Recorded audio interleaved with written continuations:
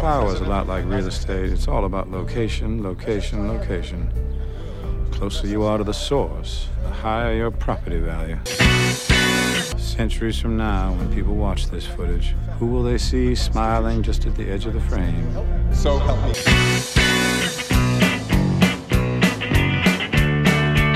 Hello and welcome to Ramjack and the Phantom Curling League of Doom. Hey guys, I'm Alex, and joining me today in Ramjack Studio A is Brad. Here. Which is no surprise to any of our faithful listeners. Nope. Brad's always here. I'm always here. It shouldn't be a surprise. No. What's wrong with you? Did you get amnesia? Is this the first thing you just found an iPod and this was the only thing on it? Well, That's a big responsibility to put on our shoulders, Brad. well, don't worry. We're gonna set you straight. All right. We're gonna get shit under control. This is all you need to know. Yeah, don't panic first. You're First in a thing, safe place. download all the back catalog. That's what you're going to need. You need to fill your new life with good info. Yeah, if you're confused, just listen to that back catalog. Yeah, it's going to set things right. And Yeah. probably bring back some yucks from your past. Yeah. And probably bring back all your memories. In fact, don't worry about anything else. Don't. Well, maybe food and shelter. Make sure you do have food, because it's going to take you a few days to get through all the back catalog. Literally, it will take you a few days, Right. I think, yeah. But After that, go to a you'll be- hospital and then, get straightened out. But then Yeah. you'll be set. You'll Right. be able to, drop jokes randomly, really be culturally aware of what's going on. And Yes. the doctors will be impressed. Definitely. And they'll say you're on your way to recovery. Absolutely. Trust us. I like it. Good plan. Yes. We have a wonderful show for everyone today. As Absolutely. always, we're going to be talking about Mr. Belvedere and Saved by the Bell, the college years. Crazy apps. Crazy eps indeed. Especially Mr. Belvedere, but we'll get to that later.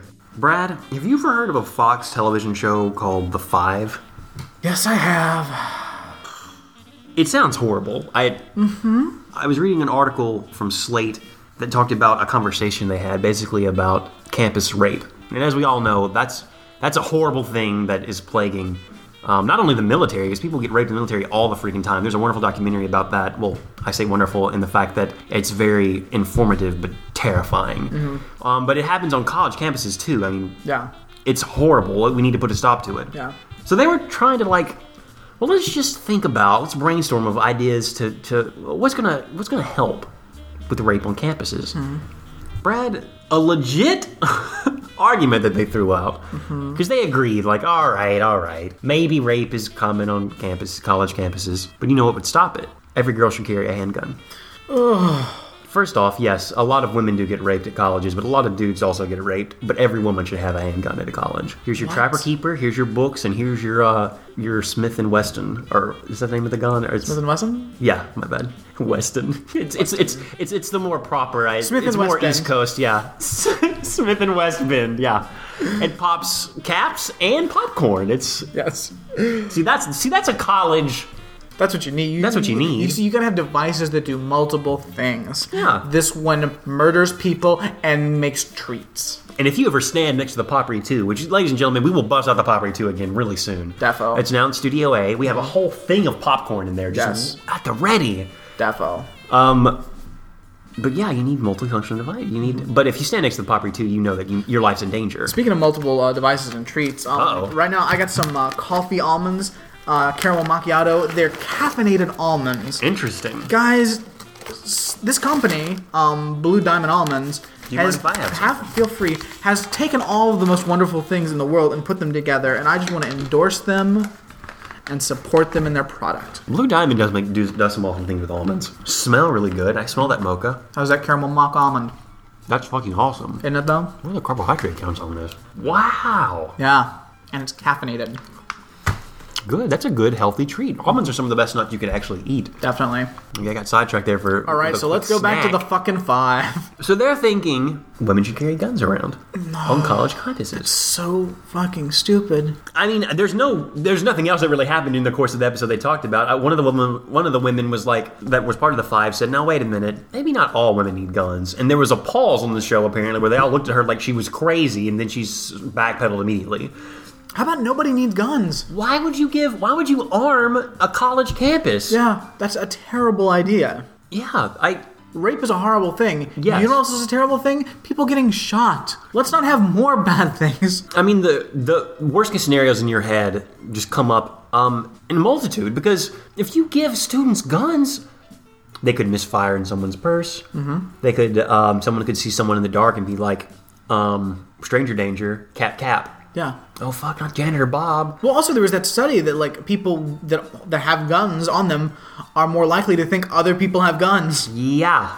So that's escalating everything immediately. Also, what do people do at college? They drink. They drink a lot, and they have lots of drums.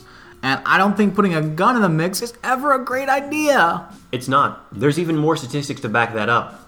Also, like a large percentage of rapes, happen through it's like date rape, and you're not prepped to shoot someone. It's not like some random person running up, grabbing you, and throwing you in the bushes and raping you. It's a lot of people. That's super rare. I mean, it happens, It obviously, definitely because happens, people yeah. are crazy and Right. people are gross. But like you said, it's going to be someone close to you. Yeah. Which that documentary, I think it's called like The Secret War or something. It's on Netflix if you want to watch it, about like the horrible problem with rape in the military. All of them are from people that people know. Like none of them are just like forceful, like. It's kind of weird. So then you get all kinds of scenarios. Like, are people going to start just pulling guns on you? Like how does that work in college at that point? Yeah. Because it could be anybody. It could be like, oh, you got a new friend? Oh, they're coming over to study. All right, I got the gun on the table. I don't understand. It's weird, dude. Stop it with the guns already. Here's some facts. The Center for Disease Control estimates that as many as 1 in 4 women in college have reported being the target of an attempted or completed rape while at school. 1 in 4. Now, a lot of rapes don't go documented or even, brought up. So 1 in 4 could be 2 in 4. Who knows? Violence Policy Center research has this to say. They did a study in 1998, which is dated at this point, but, apparently they don't do a lot of studies on this. I'm going to need your help to understand this one, Brad. For every time a woman used a handgun to kill an intimate acquaintance in self-defense, 83 women were murdered by an intimate acquaintance with a handgun. What does that mean? Wait, say that again? It's hard to understand. For every time a woman used a handgun to kill an intimate acquaintance in self-defense, All right. 83 women were murdered by an intimate acquaintance with a handgun. I don't even understand how that's relevant for this, but it's interesting that they bring it up in this context. Meaningless. It's like, okay, how many, were there 100 women? Were there 83 women? Were 100% of the women killed who used a handgun? That's just a statistical soup of useless information. Fox News, what the fuck are you doing? You give us something like 1 in 4 women are targeted. 1 in 3 rape. women that own guns and have blue shoes at night. If their significant others in 3.5%, would just stop. Yeah. Just stop. How about this? A train leaves from New York going guns- 30 miles per hour, and a woman's getting raped in Chicago. What are the odds? Guns are murder weapons. Yeah. So let's get rid of as many of those as possible, and let's stop rapes. Let's just stop raping. Let's stop Why having would- this weird rape why would that be culture violent? Yeah. where like discriminating against women and abusing them and raping them is even somewhat allowable. It's weird, man. We gotta fix it. We just gotta put the guns down. Let's just get rid of the guns, and let's just chill out for a minute and talk. How about we get rid of these dudes? Let's get rid of this weird dude mentality. Let's. Speaking of dude mentality, though, Brad. Mm-hmm. All right. I hate to start off on a dark note, but it parlays into something that's kind of interesting. Okay. So Fox News is talking about arming women on campuses. Mm-hmm. Okay. I watched a video. I found this on a feminist blog who took great offense to this, or at least were very alarmed by it. So these guys pulled a prank, I'm putting that in quotation marks in the air for those at home listening, where they went on college campus. They went up to women randomly, strangers to them, and was like, hey, what's up? Hey, put your number in my phone really quick. Just to see what would happen. Just to pull, it's a classic prank, okay? Doesn't sound like a prank. Every woman was cool with it. Every girl gave them their phone number. And not like a fake phone number, because they would try it, and they would answer their phone number. But every girl was almost immediately smitten. And these guys they wouldn't be the first Christian soldiers you send out to win people to Jesus if you were in a church. But Alex made a strange statement. Immediately, it affected me to my core. As if the stories weren't disturbing enough, he has to throw out a weird Christian soldier's comment. Of course, I will not let him see how much this repulses and terrifies me, because true power comes from not letting the enemy know the power they have over you. we will talk about House of Cards in a minute. But I did that because of the whole what was it? Christians for Jesus, a Coffee for Jesus people. That like I was Yeah. trying to reference an old thing we did in the show for longtime listeners. Okay, Maybe all right. they weren't the most attractive guys, so I said that by saying, you know, they're gonna need a makeover. Guys, if you if you have amnesia, you want to go back and listen to those old episodes, Yes. get all that information, watch that video. My apologies to the amnesia-stricken listeners at this episode. But we're Go just back trying, and we're listen, trying to that'll make more jog your sense. memory. I'm is what so we're doing. sorry. We're just I'm trying so to sorry. jog those memories. In this video, it was almost it became disturbing at the amount of people they would roll up to and be like, "Hey, give me your phone number really quick." Hey, they handed them the phone and like, "Give me your phone number," and they'd be like, "Why? I think you're cute." What? And they're like, every time it was just like, and one of my favorite points was there were these two girls and one guy went up to her and was like, "Hey," just handed the phone to her and just like looked off like nonchalant, and she was like, "What?" And her friend was like, "Who? What's going? Do you know this guy?" Like, "I don't know him." He's like, "Put your number in my phone." Okay. And then another guy comes up to her friend and just like, "Hey," hands her the phone, and they're like, "What?" And then you look at each other like, "Oh my god!" Like, what? Don't give strangers your phone number, especially strangers with trench coats on and sunglasses, like hiding their face. Wait, why are they dressed up like old-timey spies? This one guy had on a hoodie with sunglasses, and have you ever seen those giant dog shirts or like animal shirts where they'll put like a huge face of an animal on the front of it, and you use your sleeves as like the ears to the animal? This guy had one of those on, so there's like this Doberman looking out from between his hoodie. And all these girls gave him their phone number. All of them. What you don't realize is oftentimes just seeing the animal, knowing the presence of power is enough. Projecting power is power. And true power is knowing the power you have over others and to get them to do what you want. Another one of my favorites is this one girl. There were two girls. The guy who's up to was like, "Hey, here, quick, phone number in my phone really quick." What? You're cute. Oh my god. Okay. All right. What's your name? He just starts chatting him out like, "It's not important," but so It's not important. What's your name? It's not important. So she puts her number in the phone and hands it back to him, like immediately spitting, and then he's just like, "Thanks."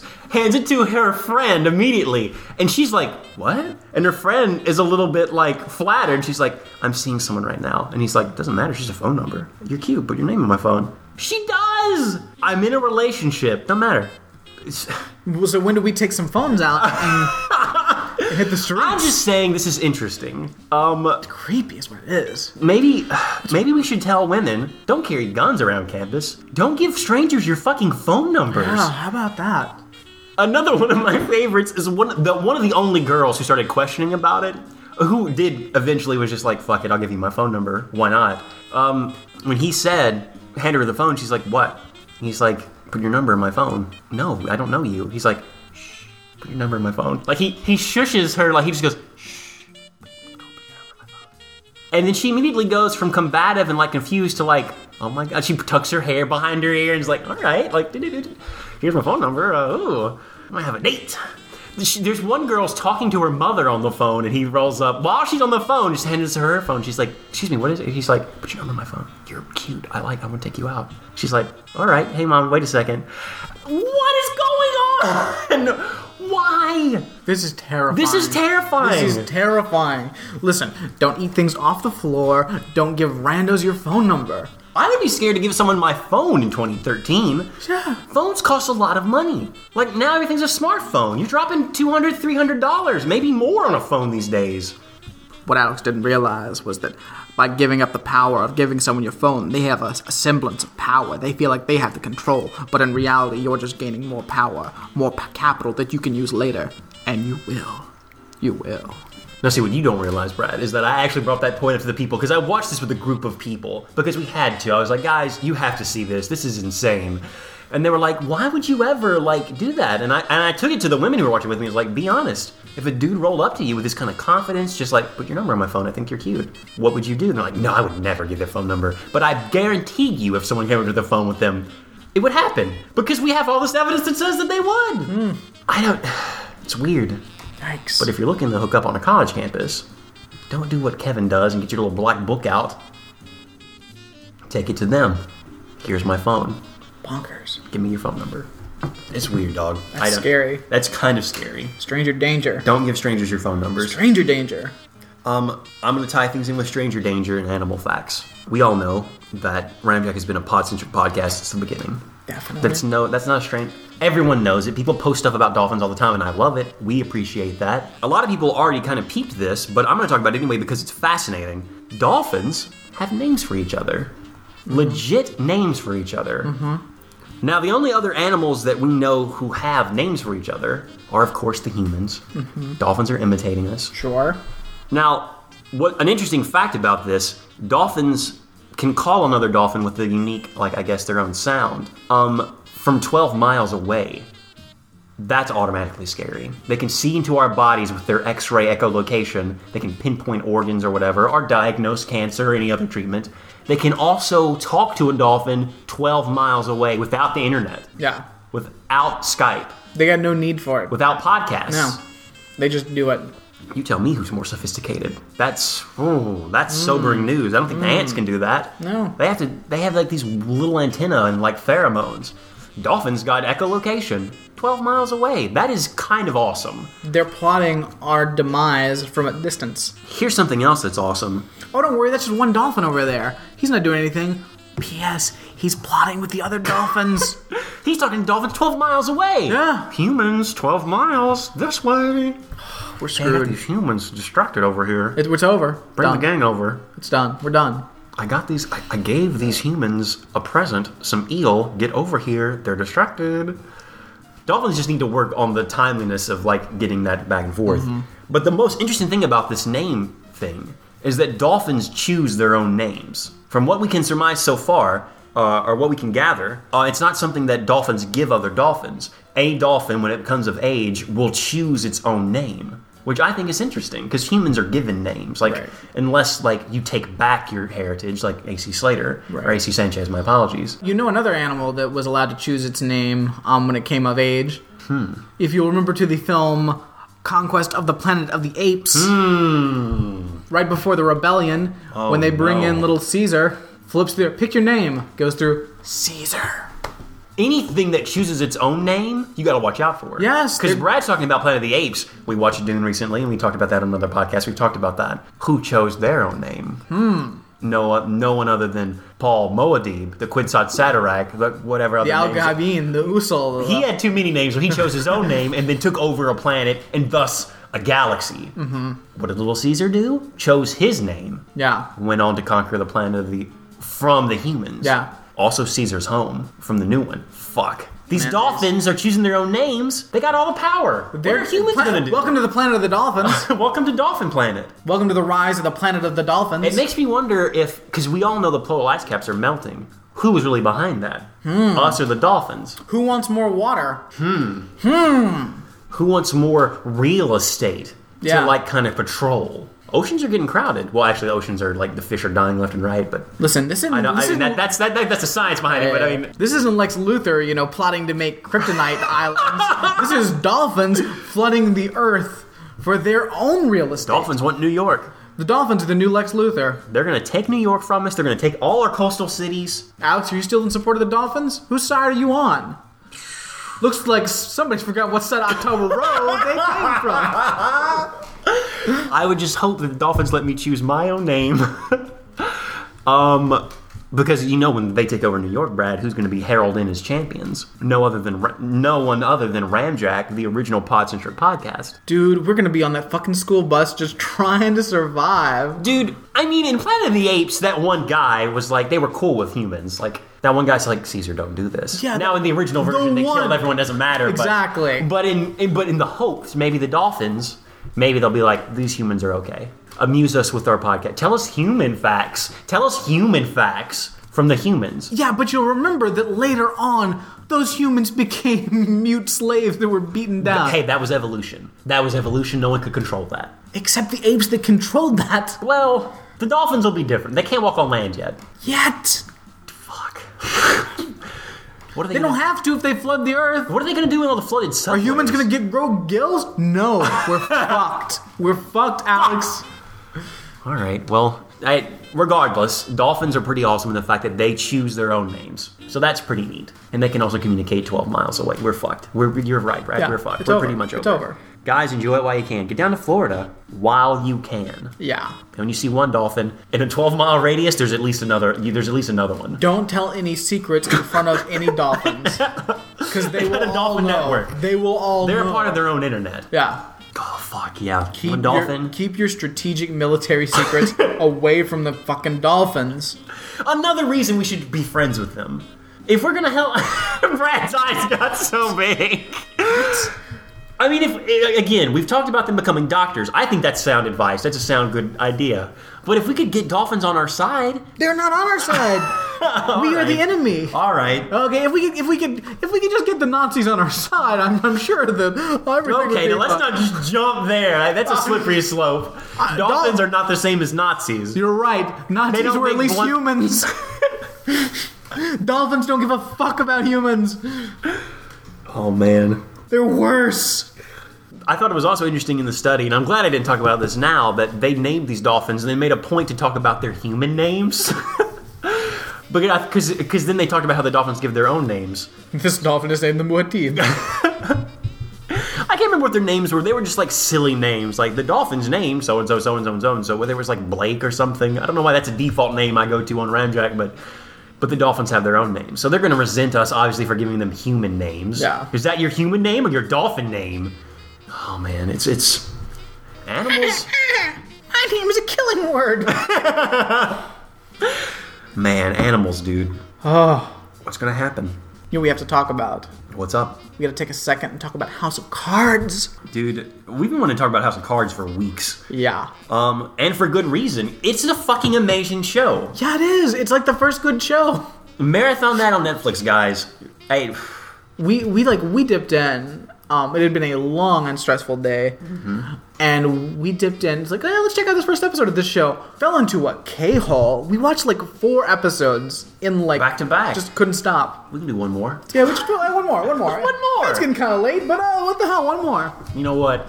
It's late, but let's just do one. One more. We all know how that goes. Oh. I would have gone on for another. I actually ended up finishing the series that weekend. Yeah. There's not that many episodes, but there's enough to where you're like, fuck yes, there's all these episodes because it's wonderful television. Mm-hmm.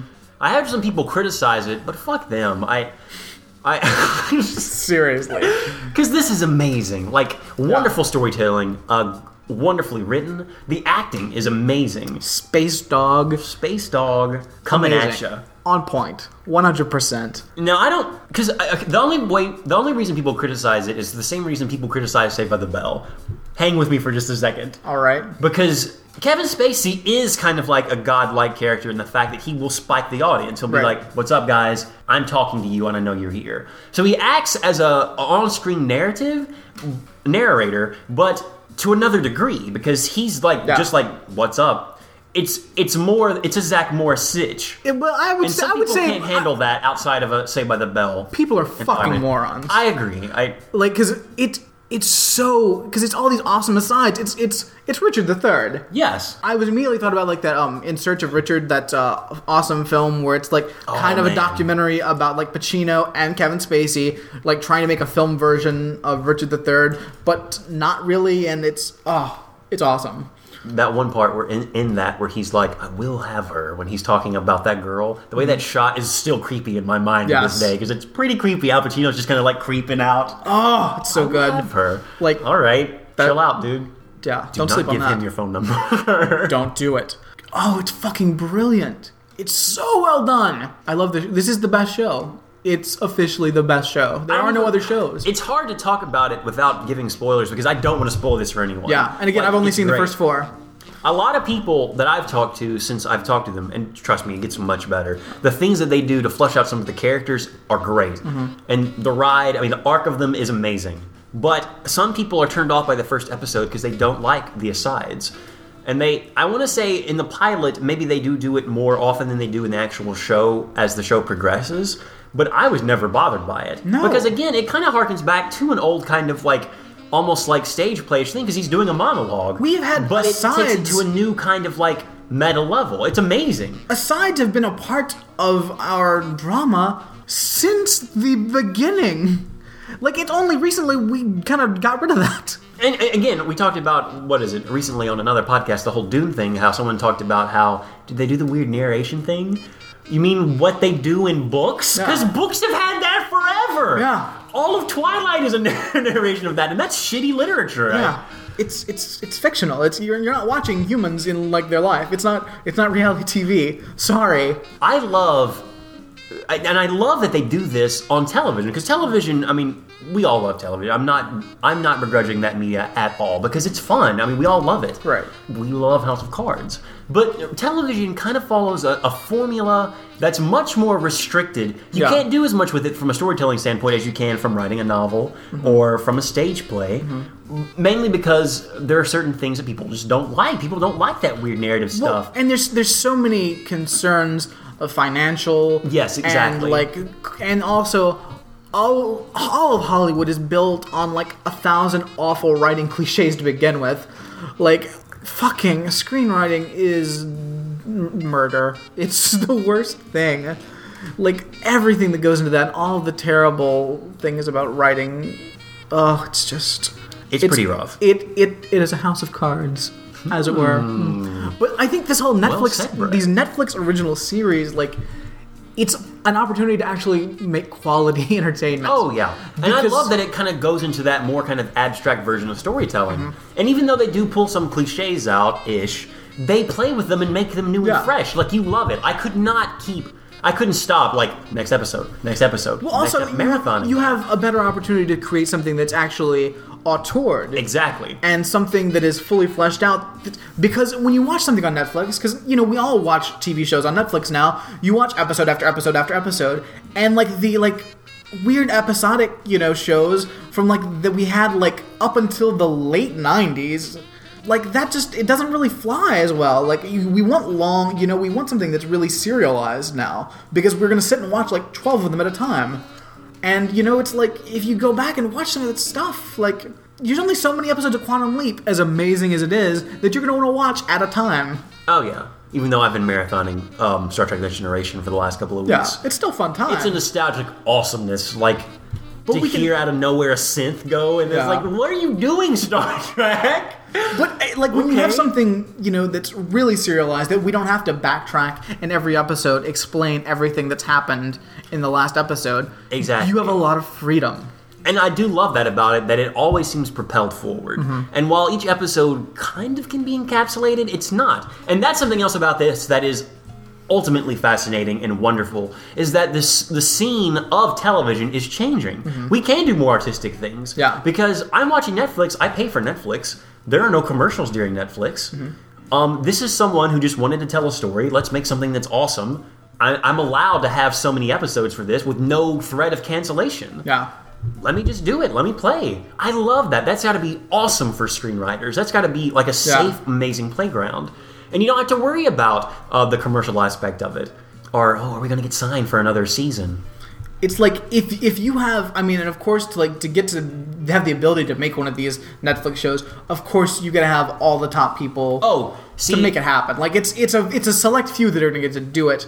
And you can't just, I'm both excited, because I love the fact that the whole thing is changing. And this is also a criticism I've heard a lot about, because a lot of people are concerned, and for bizarre reasons. They're like, well, you know, it speaks a lot to the television show that I just keep wanting to hit next and next, but would I really, if it was like a week-to-week show? And I thought, how is that even a valid criticism? It's absolutely not. It exists outside of that commercial model. Like, I don't have to have a cliffhanger at the end of an episode to want to watch the next one, like it's on a network television. Yeah. Like, well, it speaks for another show, like ER or whatever, fair enough, that it's episodic and I can watch it from week to week and still want to come back, but yet, I don't know if I would do that if Classic Cards was just on normal television. Well, it's not on actual television, you fucking moron. It's like, what?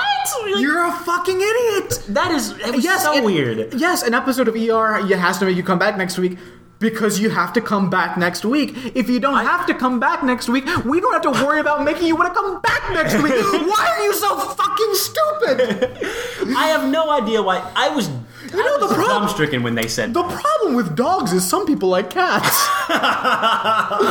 And I just don't know if I can keep up with a cat or a dog. You know, I like pizza, but the thing is, sometimes I'd rather eat other foods. I think I should have a food that I always like to eat. And I just don't know if pizza can really hold up to the same thing like a sandwich. what are we talking about? That is ridiculous. Stupid people, you no longer get to have opinions. Sorry. I mean, what was awesome? No longer. I revoke your ability to have opinions. What was awesome, because that was obviously that was a critical kind of like trying to find anything about the show that they disliked, because the people who reviewed it in that review loved it. Like, they said, this show is amazing, it's awesome. There's a few things in the story, and there's this whole weird thing about, I don't know how it would make a transition to the commercial market, but even they said at the end that they were nitpicking, and that was like a weird kind of idea they had, and that they thought it was refreshing that we don't have to fucking worry about the goddamn commercial market. Yeah.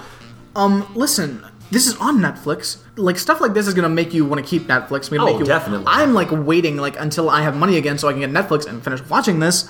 And I'm like already like, yeah, I want to get this on Blu-ray. I want to watch the director's commentary. Like, this is amazing. Also, just to go back to the actual show itself. Oh yeah, I mean, not to get on the sidetrack. Right. I was just saying, stick with it if you don't like the pilot. It's awesome and well worth your time. It is the best actual portrayal of media I have ever seen on anything. Man. Like, the political angle, the thing is, like, in reality, because, like, if you want to break down, like, actual, the reality of it, everybody in politics is playing, like, games, and whereas this, it's like Kevin Spacey is so amazing, and everyone else is not up to Kevin Spacey's game. There's just a lot more people that are more in the middle, and not as many awesome Kevin Spaceys. Yeah. Because Space Dog is the man, but it's I will not say reality. that it does seem more like a more accurate portrayal of Washington than, say, like a West Wing. Oh, absolutely, yeah. Like West Wing. It's the only unrealistic thing is like how much better Kevin Spacey is than everyone else. Oh yeah. But the news angle, that is dead on amazing. They got it on point. Like, it's fucking so right. And it makes an awesome, I guess, kind of, I would almost say it does kind of tap into the whole recent thing of like WikiLeaks or like the whole media being able to like, well, fuck it, we're gonna get those secrets and get them out because people need to know. And also there's so much, especially because again, only watched the 4 episodes. Dude, I cannot wait for you to finish watching I know, but there's so much. It's so much about access and like what that buys you, and you do shitty reporting for the sake of access, and that's the way our fucking media works, and that's why we don't have any good reporting coming from our our regular news outlets. Luckily, we have the internet. Thankfully, we have the internet. But yeah, guys, don't sleep on this. Gotta get on this. Great. It's so great. You gotta get on it. It's wonderful. When you get on it, call us in and tell us what you think. Indeed. Tell us what you think about it. Yeah, I want more. I know they're thinking about doing a second season. They gotta do a second season. Because it's adapted from a British series. Yes, which is interesting. I didn't know this. Blows my mind. Like, I can't even imagine. Like, because American politics are so different that I don't even know how this would work. So I wanna check that out at some point. Oh, dude, yeah. Something else to get a little bit back on the storytelling thing really quick. I do love, again, like this is on Netflix and it doesn't have the commercial aspect behind it to kind of propel it or put shackles on it. But British television has been doing that forever. Like, I love the fact that when we talk about The Office or like extras, those are 6 episodes. They tell the story they want to tell and they're done. I love that Netflix is allowing that more in a kind of from an American story standpoint, or like, I guess, our type of Western storytelling. And the fact that we can get more episodes out of it, like in quality stuff. Yeah. I love that kind of hybriding that's happening. Yes. It's great. Guys, get on it. You gotta get on this. You gotta get on this. Just do it. Do it. It's the best. All right, well, let's check in with our dear friend and compatriot, Mr. Belvedere. Streets on the China never mattered before. Who cares? Every week we watch 2 shows. Mr. Belvedere is Saved by the Bell College Years. And we each take turns summarizing the episode, hopefully as close to a minute as possible. Brad, this week it falls to you to summarize Mr. Belvedere. Can you do it? I think I can. It's the question on all our minds. I can do this. All right, I believe in you, friend. I believe in me. The audience believes in you. I hope so. Do you need a moment? All right, when I say go. 3, 2, 1, go! All right, it is The Crush. Here's what's going on. George and Marsh are leaving town because they're the worst parents. Wesley T wants to go camping in the backyard or the forest. He takes Belvedere. Antics happen. Belvedere talks in his sleep, pisses off Wesley. Wesley tries to get back at him. He's bitter. It all works out in the end. But the big story here, folks, is Sad Angela back in full form.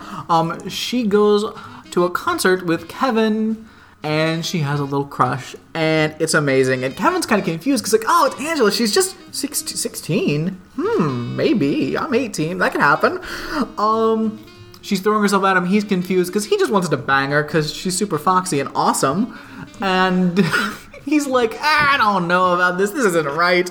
Belvedere tries to talk him down. She shows up into his bedroom. And is about to like hop in his bed, and he's like, "Listen, Angela, we can't do this. I just want to sleep with you." And she's like, "Oh, well, I would have done that, but nah. All right, that's the episode." 1 minute, 2 seconds. Good app. Well done. Good summary. I like that. Whoa, Brad.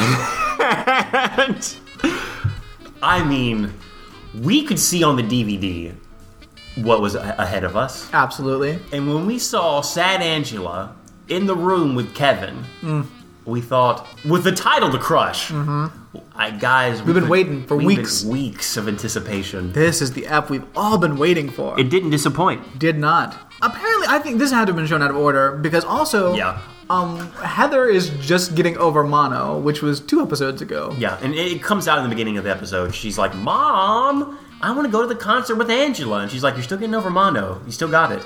That was 2 episodes ago. Like, in theory, that was weeks ago. So she got Mono twice? Yeah. Also, she was going to sneak out to see a concert with Angela last week. So how many concerts do these kids go to? I mean, in the 80s, I guess that's just what you did because you didn't have the internet or YouTube. You just went to concerts all the time. You'd be surprised how many people, that's just what they do. So maybe there's... And they did work at a record store, so I guess that they're music nuts. But they're going to see... This week, it's Huey Lewis. Huey Lewis in the news. But, of course, Heather's just getting over Mono, so they won't let her go. So who is Sad Angela going to go to this concert with? What options does she have? Mr. Butterfinger? She constantly calls Mr. Belvedere the wrong things. She has no other friends. No. No friends. No. Her mom's doped up and doesn't know what's going on. It's no bonding there. Her mom doesn't even know what day it is. George and Marcia are going out of town on some romantic getaway. Ugh. Flying away, leaving Belvedere in charge. Wesley T's a kid. Yeah. Wesley T's a child who wants to go camping. Him and Belvedere have his thing going on. Belvedere won't step foot in who he is. Bob Goulet is busy touring. Yeah. Her dad. Who else could be? What about Kevin? Kevin can't get a date to save his life. Huh. Kevin can't get a date to save his life. Should Sad Angela go with him to the concert? Absolutely. Brad, that makes so much sense. Seriously. Kevin went through his black book twice, he tells Mr. Belvedere, because every girl's like, who is this? How did you get this number? No, I'm busy. Bye. Click. Kevin, you called me 20 minutes ago. No. Click. Kevin, we went on a date with your parents and it weirded me out. No. Click. He can't. I don't even know why he has a black book. He needs to start Kevin, over. I've got to watch my grandkids. I'm 40. Look, what we had in that car that one time was special. So yeah, Kevin just can't get a date. It makes sense him and Sad Angela would eventually be put in each other's field of vision. Yes. Romantically. Absolutely. It is very awkward watching Heather deal with the situation. It really is. Because you feel like, yikes. And it could just be us reading that into it, but there was a lot. I felt the actress was really, they told her the direction was, you love your brother, but you love your brother. Yeah. And you don't know how to feel comfortable with this. It was very weird. Very weird. Kevin agrees. They go to the, Huey Lewis's concert. He treats her better than most men treat her. Most men don't even stop the car. She has to jump out of the car on the way home. Don't understand that. I don't either. Angela, what's happening? What kind of gentleman are you dating? What's going on?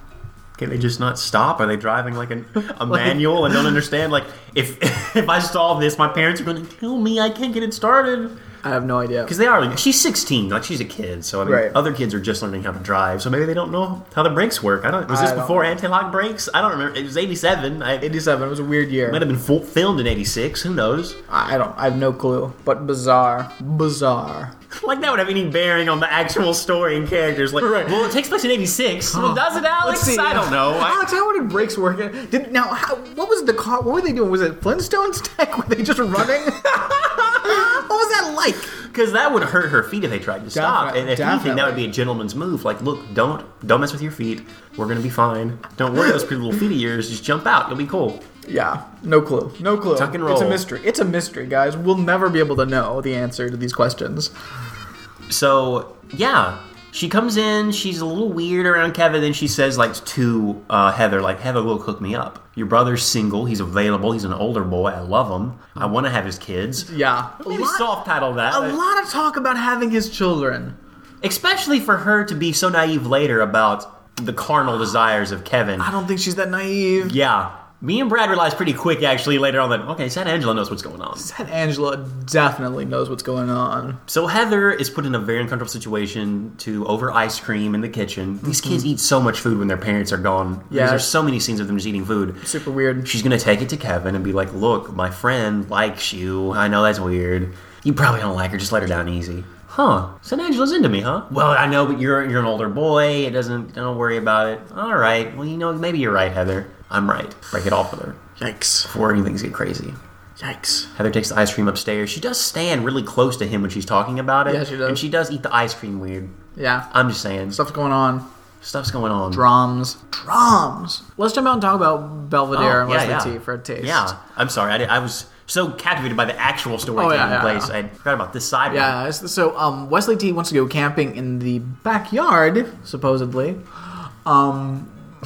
Also the wilderness, which... Yeah, Belvedere agrees to it. He doesn't really want to. So he's trying to make Wesley's life really hard by making him gather like tons of sticks and build a fire with rubbing two sticks together and all the hard work that would go into a really boring camping trip. And also all the nutrition that a starved campsite would need, because he uses roots and herbs and earthworms to make a stew, which Wesley T actually likes, much to Belvedere's chagrin, I guess. Yeah. So eventually they camp down for the night. They're going to sleep. In the middle of the night, Belvedere starts talking in his sleep. And he's talking about being at Yalta with Churchill and FDR and Stalin. And then Wesley T's like, hey, Belvedere, shut up. Go to sleep. Dude. And then in his dream, Belvedere's like, what, Wesley T? What are you doing at Yalta? You haven't been born yet. Get out of here, you awful gutter snipe, whatever. Making fun of him as usual. Wesley T takes offense. He's like, what the fuck? You're going to talk about shit about me in your sleep? This must be how you really feel. It's hurting my feelings. I guess to this point, he always just assumed that it was, It was playful banter. Yeah, exactly. It was a back and forth. It was a loving admonishment. But no, now he realizes that Belvedere thinks he's an annoying little brat. Because he's crazy. We all know kids like to pick on other kids if they have affections for them. They don't know what else to do because they only live on a very kind of... They don't understand all the nuances that an adult can have. A full human experience. Shatters his worldview. Definitely. So he's pissy the rest of the next day. He's like, well, this is terrible. Eventually, he gets back at him the next night. When he's asleep, he pretends to be talking in his sleep and is making fun of Belvedere. Calling him horrible names. Belvedere wakes up, he's like, Wesley, you're talking in your sleep. What's going on? Not asleep, asshole. Which is hilarious. I also want to question why they have the tent open at night, especially when we hear coyotes in the background. And Where are they? Is their house like next to a forest? Because whenever we go outside, we get that weird kind of like quasi-tiny yard where the Huffnagels are right across the fence. Right. It's just big enough to bury dead animals or even alive animals in a con.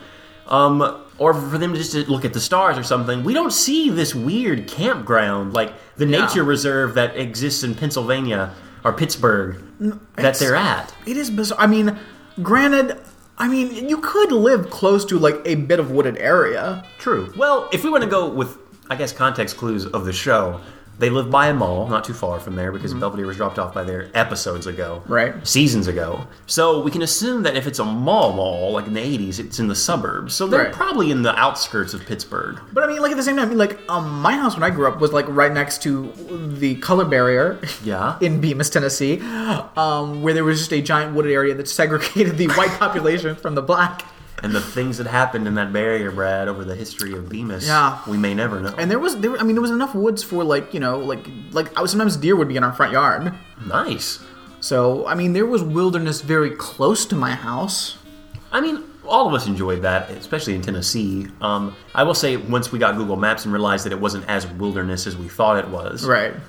Even in Cincinnati, some parts of where I see deer all the time, when you really look at it, it's like, how do these deer get here? Yeah. Like, they're refugees from the actual forest? Like, what is this? You don't need that much wilderness for this to be possible.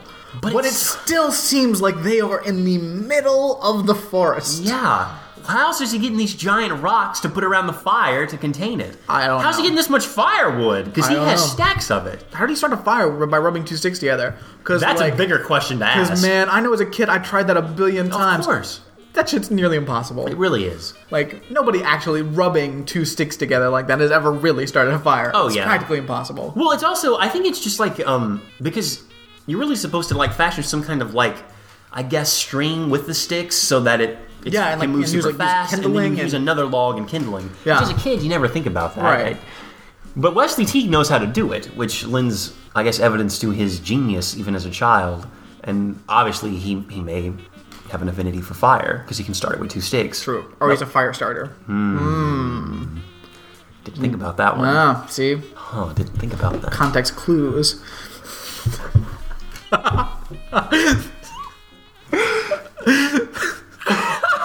I'm sorry. So, Belvedere and Wesley come to an understanding. Look, we both get on each other's nerves. That's just life. But we really enjoy each other. That's cool. Wesley buys this and is like, all right, that's cool, Mr. Belvedere. Belvedere's like, yeah, have a good sleep, you pesky little rat. And Wesley's like, you too, Blubber Belvedere or something. Like, they're all like, eh. So that's that. Back to sad man. Angela and Kevin. Oh, guys. So Kevin is feeling, very conflicted about this. Angela's hanging around the house much more because she feels Heather needs her. Yeah, right. She calls Mr. Belvedere by his real name for once. She's just because she's not feeling herself. You know, something's just changed her. See, it's a clever ploy for her to get closer to Belvedere and this get closer to Kevin because she knows Belvedere runs the house. Yeah. I mean, we all know at this point we know Sad Angela's smart. Maybe not so sad after all. Mm-hmm. More savvy Angela. Savvy Angela is wearing all kinds of weird clothes during all this. At one point, she's wearing kind of like a Pentecostal, very long denim skirt thing, but with like this weird belt and pink sweater. Her hair is also kind of rivaling Marsha's in the fact that it gets pretty high on her head, but it works for her. I mean, it's more of like the teased 80s look and not just a weird mullet thing that Marsha pushes. Sad Angela keeps coming up to Kevin like, what's up? How's about it? Did you get the poem I left you that I taped over the toilet so you wouldn't have to see it first thing in the morning? Yeah, I got it. It was kind of weird. But he's still a little interested, because how could you not be, Kevin? She is throwing herself at him. And she's blowing awesome. him kisses as she leaves the room. She's taking an interest in what he likes. This is the She's best. looking good, right? This is the best opportunity Kevin has had in the run of this show. Exactly. I don't know what the hell's going on. Yeah, it's weird. I don't know what Belvedere tries to talk about. He's like, he's like, Kevin, look, what do you have in? She's an airhead. You don't have anything interested in her. She would you could tell her anything and she would probably believe it or do it. And Kevin's like, that's a positive. I kind of never thought of that. Wait a minute. That sounds. Also, before that, she brought it to Kevin and was like, Kevin, why can't we be together? Just tell me why. And Kevin's like, well, you're younger than me. She's like, I'm 16, and he's like, oh, really? Wait, just 16, huh? All right. But I mean, you're my sister's friend. I've known you since you were 10 years old. To me, you're that girl in pigtails and braces. Long pause, looks him in the eyes and says, I got the braces off. Smiles. Feet from him. Kevin's heart. He gets this weird twitch. Well, okay, I say his heart. Who knows what it actually is? That's not his heart. Kevin gets this weird twitch, this nervous twitch. And he's like, oh boy. Oh yeah. Well, I'm gonna go outside and stir paint. Okay. I don't know why you have to stir the paint. By stir paint. The 80s had different code names for things. Yeah. I didn't know this. I didn't know this. You go stir some I gotta go stir paint some paint by myself and think about why we can't be together. in my room. What? Never mind. Yeah. Things escalate. Kevin goes on a date because his parents are out of town. He brings this girl home. This girl, She's older than him. by she a might good go to the 50 pit. years, Yeah. she crawled out of the pit. She looks rough. 2 years in the pit will do a lot to you. Yikes! I love that you bark like a fucking dog. Did you see her? Did you see her? What was her hair? I just love that. Like, she was roof.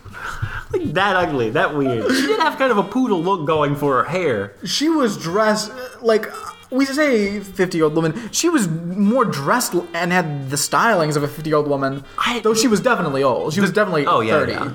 The closest thing in my mind that I could equate to her attire, which is different than everyone else's in the shows, is either something off of like a weird pre-warp civilization in Star Trek, or do you remember that Beauty and the Beast television show from the 80s? Yes. Okay, where Sarah Connor wore those weird outfits. She wore that. She had like this weird, like, it wasn't leather, it was just some kind of weird jacket. Yeah. But that weird kind of fabric. Yeah. And like a weird skirt thing, and like it wasn't working for her. It was a nightmare. It was weird. It was a nightmare. And she was only dating Kevin because she wanted a history paper from him. Yeah. So he brings her into the house, all, to themselves. She's like, hey, where's that history paper you promised? And he's like, here it is. You got a C on this? I thought you got an A. Well, if I told you got an A, you wouldn't come in, right? She's like, all right. So she starts to kiss him. Like, this is a not right transaction at all. No, a C. Well, all right. Meanwhile, Sad Angela, like, she wants you. She wants to be there. Unlike this woman you're having this weird transaction going on, a shitty paper, and you get to like apparently bang it out with this old broad. Sad Angela rolls downstairs. What the fuck is this bullshit? What a pretty picture, Kevin. Shit. Oh, Sad Angela. I was slaving over a hot stove, making you your favorite meal of macaroni and cheese with Velveeta. Brand loyal. Brand loyal. What has she done for you? What has she done for you? Willingly. And this girl's like, who the fuck is this, Kevin? Oh, this is my sister's little friend. No big deal. This is Savvy Angela. This is Savvy Angela. Don't worry about it. Is that all she is? She's like a kid, Kevin. This is weird. But then, like, this girl's, like, making fun of her. It's like, well, just talking about her, like, being young and stuff. And I'm like, listen, I know you're, like, 65 years old. But Kevin is 18. Like, it makes more sense for him to be with a girl that's near the same, decade he was born. Oh, yeah. Definitely same maturity level. I mean, let's be honest. So she never really attacks Kevin. Yeah. Except when she leaves and says something like, I can't remember exactly what she says, but it is kind of a weird, like, oh, I guess you're into younger girls or something. Yeah, have fun at the Disney movies. I think it's past her bedtime, Kevin. I should leave. You should go tuck her in. Yeah, go tuck her in. Yeah, okay, thanks. Sounds good. Good plan. Hey, I'll take that paper back. Later. So Kevin's like, damn it, Angela, you blew it. She's gonna blow it. Oh, and then she looks at him for a second and is like, oh, you ain't seen nothing yet. And then there's like a weird, almost Saved by the Bell, like, ooh, which is uncharacteristic of Belvedere, but whatever. True. They're experimenting. Hey, it happens. And Kevin's like, whoa, gotta go stir some paint. And he's gone. But then it immediately segues to him at night.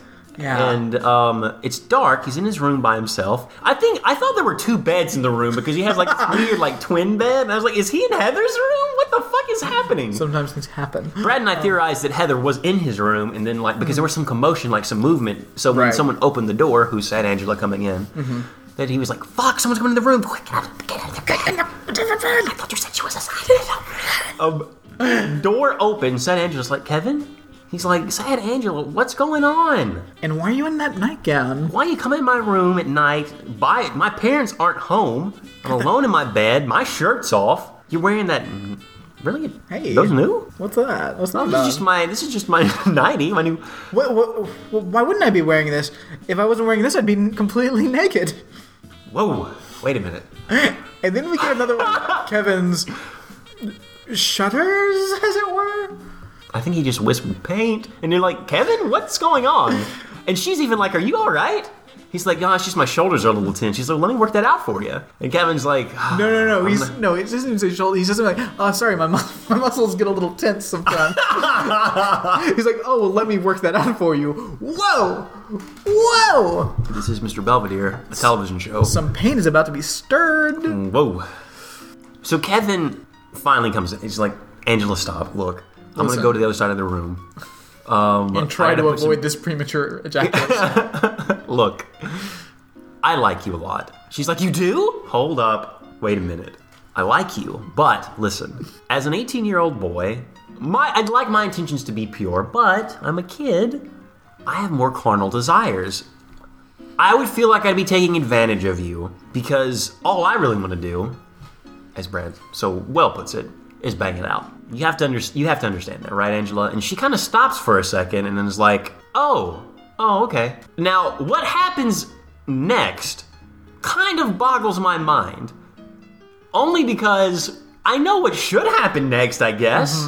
But Angela plays a different card, which is very interesting because Kevin laid it out and is like, look, I'm down to have like a physical thing, but we're young. And that's all we do, I would assume. Right. We can play at adult emotions and stuff, but we're children. And she's like, oh, wow. But she plays it so cool. And she's such a savvy Angela. This is savvy Angela at her prime. Like, Long con. This is the long con. Long yes. con. She looks at the camera and says something about power and then looks back at Kevin. You see, what you don't realize is that often when you play dumb, but true power, real power, is knowing how to control someone with their basest instincts and using that for your advantage to cash in later. I'll play my card when it's time. That's power. Oh yes. So, which is bizarre. I was like, It's so weird. Said Angela, when did you turn into Space Dog? So, but she's like, wow, huh.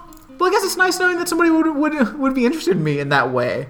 But I understand. Gives him a kiss on the cheek and rolls on out of there. And Kevin has another shudder, as it were. So much paint got stirred that weekend. Guys, Time out. I have to say it because I keep thinking about Jared Renfro. Guys, is it normal? She didn't even touch it. jeez. She didn't even touch Well, it. Yes, no, Jared, is there something wrong with it? No, well, Jared, is she... there might, no. Well, there's something wrong, but you... Ish. You... I mean, it's a common thing for men your age. And by men, I mean boys, but... Look, Oh, boy. they call it stir and paint. It's fine. It's cool. But she didn't even touch it. Well, Jared, Jared, keep that on the DL. Don't be yelling that. Don't be saying that in the middle of the classroom. Just relax. I was going to cut this out of the show, but I think we need to leave it in. Yeah, now. that'd be fun. Because we may have talked about this on the show before. I think we might have. But this guy that was a complete moron, the guy that I eventually would beat up. Yes. We were in class, and he's like, "Guys, I need to ask you something. My girlfriend Janie was over the other day, and all of a sudden, like, I just started coming. She didn't even touch me. Is there something wrong?" And we're laughing hysterically because Who else was in this conversation? Lummox, Really? Miles was there, yes, Of course, that makes sense. and somebody, like some random people. I want to say like maybe George Connor. It was Also makes sense. Yeah, it was a lot of people laughing at Jared and him actually being genuinely afraid because he had had a premature orgasm. Hey, valedictorian of our class. a bizarrely premature orgasm. She walked in the room. She didn't even touch it. She was across. I think she might have supernatural powers. What? Ooh, Okay. comedy gold. But also, just to go back for a second to that moment when Angela was like, oh, well, she never really says that she's not game. She's No. just like, oh, so that's what it is. You must have had some weird feelings for me to just come in here with nothing on except for my, nightgown. Again, stating nothing on underneath it, just willing to get in your bed and do anything, I guess. Wow, that must have been tough and weird for you. And it's like, Angela, what are you... Okay. Savvy Angela. So again, she never says, you know what? I'm not down for this. She just kind of lets it linger, like, all right, well, I'll kiss you on the cheek, good night. I understand, goodbye. She never takes anything off the table. No! And that's awesome. So I think she's almost like, all right, Kevin, well, it's your move. Like, obviously I'm cool with this. Kevin can't do it. Kevin's like, No. it's weird. We get Belvedere writing in his journal at the campsite later, and he's like, Kevin spent the next few hours in the shower for some reason. Stir and paint. Also, there's a moment when George and Marcia get back, which I love that they're absent during most of this episode. Yes. And George and Marcia are like, hey, what's up? Well, George is like, hey, kitten, what's up? Because Heather's finally better from mono. She's like, oh, nothing much. And she pretty much lays out the entire story we told you guys, including the whole nightgown situation and being in Kevin's room. And the parents look at each other like, oh, boy. Ooh, all right. And then they quantum leap. So, yeah, and that's pretty much it. Though I do want to say really quick, there was, like we said earlier, there's a lot of talk of people having Kevin's children. Yeah. Like when Angela tries to get that other girl, the older woman, out of the house, grandma, Kevin's grandma date out of the house, she says, I want to have Kevin's children. Do you want to have Kevin's children? And she's like, not tonight. Again, not taking it off the table, just like, not tonight. But that's mentioned so many times. Yeah. And I think even Heather says it to the adults, which is pretty funny. But yeah, that's pretty much Mr. Belvedere. It's a space dog power play. Yeah, it really is. Other than like while he's writing in his journal, enjoying the great outdoors for more, because Wesley T can't handle the outdoors anymore. He doesn't have his VCR, his television, which he thought camping was about. Whatever. The coyotes and like all this crazy noise starts happening. Belvedere's like, quiet, and everything goes silent. And it's like, all right, sweet. It's weird you have the picture of the Queen out here by the fire, but okay. Mr. Belvedere doesn't need the reading module anymore. He is the Queen's outsider. And that's when Belvedere gets interesting. I can't wait for the next episode. Seriously. Cannot wait for the next episode. Cannot. Brad, who won and who lost in this? Angela won. Easily Angela Savvy won. Angela. Leaps and bounds Angela's won. Definitely. Who lost? Kevin. Come on. Kevin lost. Kevin lost. Kevin just can't get a break. Yeah. I mean, he's his own worst enemy. I mean, Definitely. Belvedere, I don't know. I wasn't sure if Belvedere was trying to get Kevin to not go after Angela or if he was trying to get him to go after Angela. Because of the way that he's phrased that, or like told him, like, look, you're an 18-year-old kid with sexual desires. This young 16-year-old gorgeous girl would easily do whatever you want. What? Did I just say that out loud? I mean, obviously, he's letting Kevin make his own decisions. It's like, look, Right. this is obviously something weird about this. Well, not really weird, because they're both kids, Yeah. but at the same time, there is a weird kind of dynamic as far as, like, taking advantage of someone, which we know Angela is intelligent and not being taken advantage of at this point. So But Belvedere is I at least think- letting Kevin know, I think look. Belvedere is more worried about the dynamic between the love triangle with true. Heather. And Like, that's going to make things complicated. also savvy Angela taking advantage of Kevin. Who knows where that might True. go. So Belvedere's just making sure Kevin knows what's up. Defo. But Kevin definitely lost. Oh, Easily. He's such a loser. He's going out with girls his own age, in quotation marks, meaning older women. Yeah. Pushing 30. Yeah. Well, I can't wait to see how future episodes of Belvedere handle this, because we know Angela's coming back. Definitely. They gotta have another thing. Oh. I want to see Angela go to... I want to see Kevin go to Angela's prom or something. Oh, well, you know he's going to have to take Heather to the prom because something crazy is going to happen. Because that's like a classic sitch in that, where like, where's my older... I can have no one to go to the dance with. We'll take your older brother. Will you have me? Sure. I mean, that's a classic kind of story thing. Yes, Oh, that's dude. Can't wait to get to those prom eps. Is that Angela going to be Cinderella? Because I know there's a Cinderella ep way in the future. What if she's Cinderella? Oh, Santa Angela. What's your future hold?